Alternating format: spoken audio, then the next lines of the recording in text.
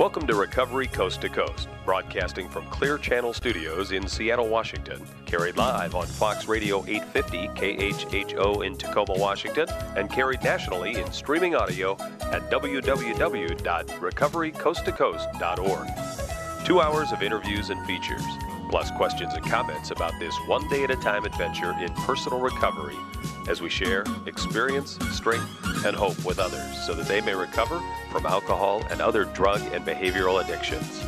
And now, Recovery Coast to Coast is on the air. Here's your host, Neil Scott. Welcome back once again to Recovery Coast to Coast, the only program in America on the air 5 nights a week, 2 hours a night, talking about addiction with a focus on recovery. We are broadcasting from the 41st Annual TAAP State Conference on Addiction Studies, a great conference down here in San Antonio, Texas, at the Hyatt Regency Hill Country Resort and Spa. Beautiful location, great people, probably 500-600 registrants and over 70 exhibitors. Some great presenters, including Rokelle Lerner. She's a pioneer in the development of cutting-edge treatment for children and adult children of alcoholics. She is one of the leaders and legends in the field. I first talked to Rokelle Lerner back in, a long time ago, when it was Alcoholism, the National Magazine, which became Alcoholism and Addiction Magazine. Suffice to say, she has been around a long time and has done a lot.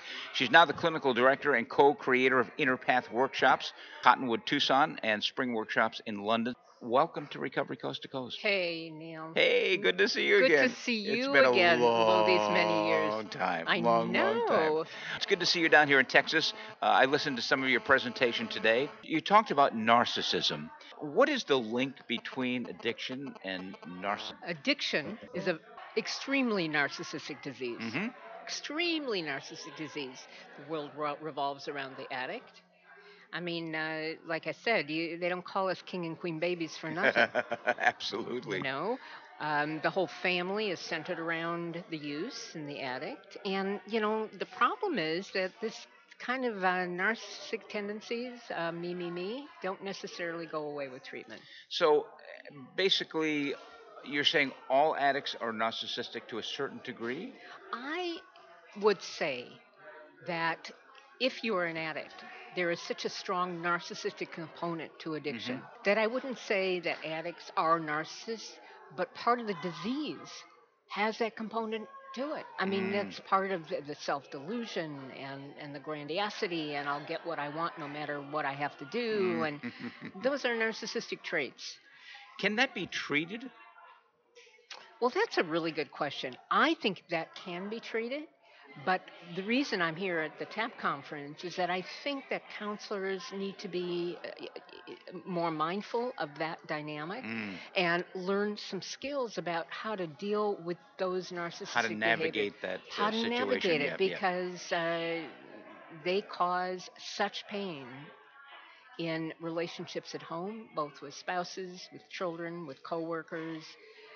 And it gets to be a major trigger for relapse when the grandiosity dissipates because someone leaves them. Yeah. So 50% of all narcissists are addicts. That's the research. And did you say today 98% are men? Yeah. 98. That can't be right. It isn't right. And of course not right. Well, you don't know any narcissistic women. Only a bunch of them. Yeah. It's like, hi, how am I? Here I am. No. Narcissism exists in men and women, but part of the problem is when a woman goes for a diagnosis, she's often either borderline or histrionic, really emotional, and men get diagnosed as narcissists. So there needs to be more research on this because truly we're missing the boat here when it comes to diagnosing women. Absolutely. Women are narcissists.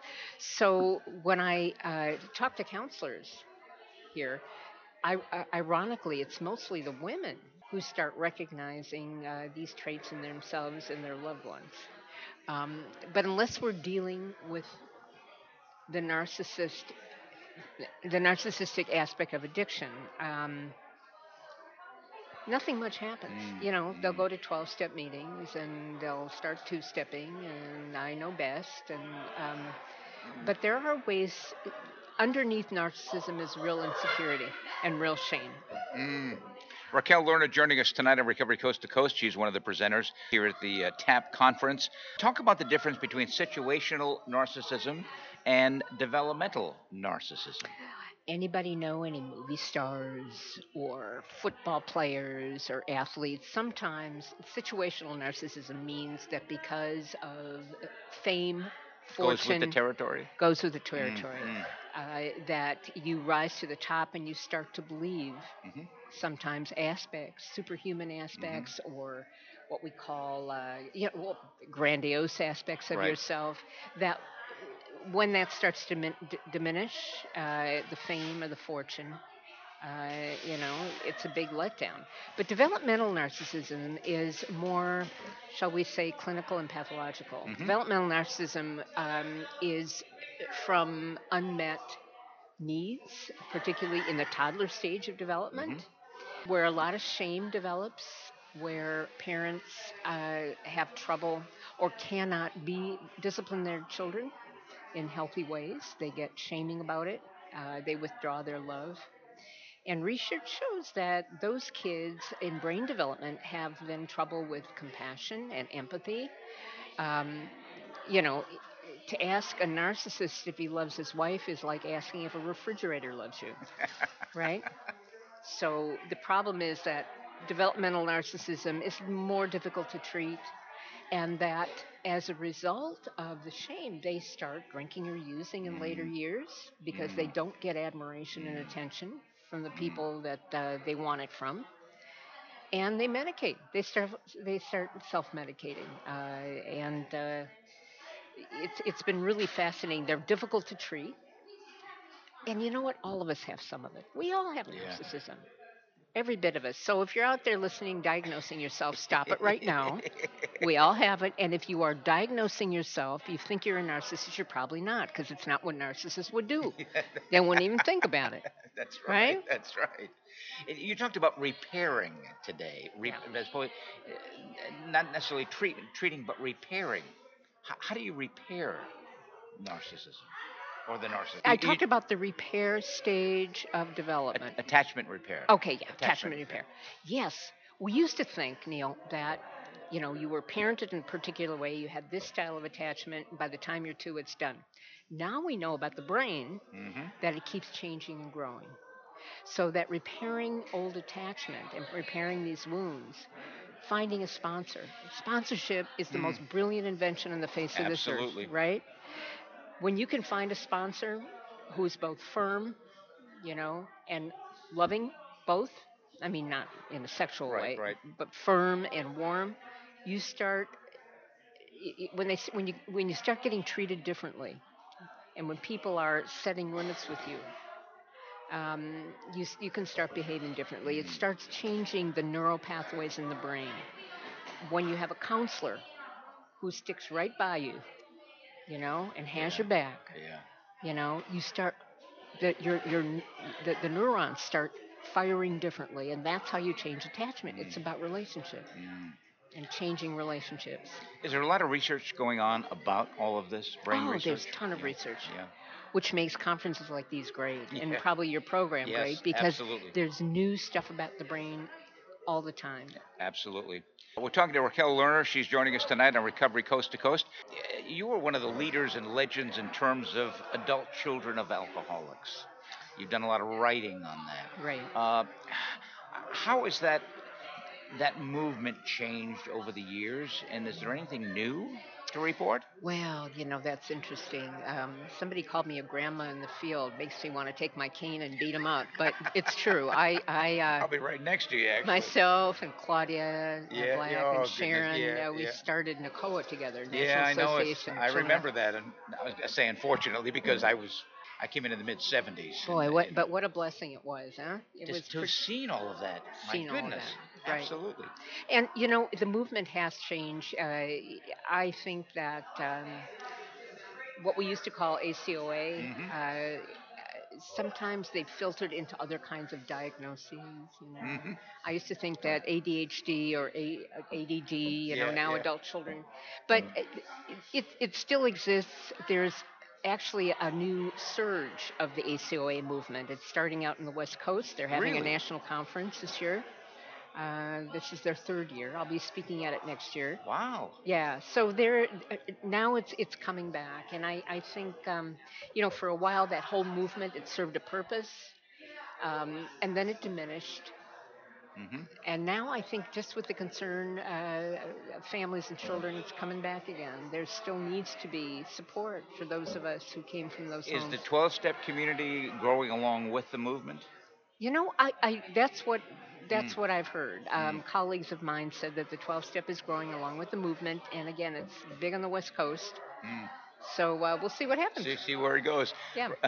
Rokelle Lerner joining us tonight on Recovery Coast to Coast, talking about narcissism today at the conference. And it was the best talk you ever heard in your life, right? It was the And best that's talk not- I heard all morning. Honest to goodness. Thank you. Honest. Put me hands on the down. pedestal. Hands All right. down. You talked about supply and demand. Yes, I Yes, did. relating to narcissism.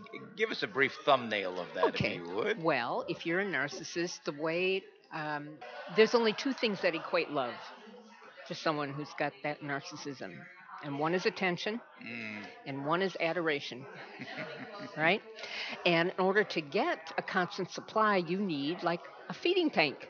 You do. Of people. Of people. Absolutely. So the top three, there's the spouse, uh, children, Co-workers. co-workers, and friends too. Right. It's almost like you stick your, Yeah. you know, you stick sort of the feeding tube into them, and they feed you. And as long as they feed you, you will hold them in high regard. Mm, mm. And if they start to confront you, you will become either a subject to the kind of anger that's Yeah. scary, or you will be as insignificant as a fly on the wall. Mm. And that's hard for husbands and wives and partners and children. Mm. It's a lot of energy to hold that Mm. person up. But that's what happens with addiction, isn't it? Yeah. Is there a 12-step group for narcissists? I don't know it if sounds there like is. a joke when I say that, but it's not. Is there? Not that I know. No. But you heard that line, 12-step group for narcissists. Hi, my name is Rokelle, and I don't care who you are. Yeah? Yeah. That's what I was trying to get you to do. And Is you did that very right? well. Is it? Yeah, Yeah. It worked. Ka-boom. Rokelle Lerner, what are you doing any books lately? I am. I've got a new book that I'm writing now for U.S. Journal. It's on trauma. It's post-traumatic growth, the gifts of folks who have been through trauma. And Post-traumatic growth. Yes, yeah. It's I how, like as a result of trauma, some people find more meaning in life. Some Nice. people, yeah. So it's about resiliency. Nice. Rokelle Lerner, you have a website?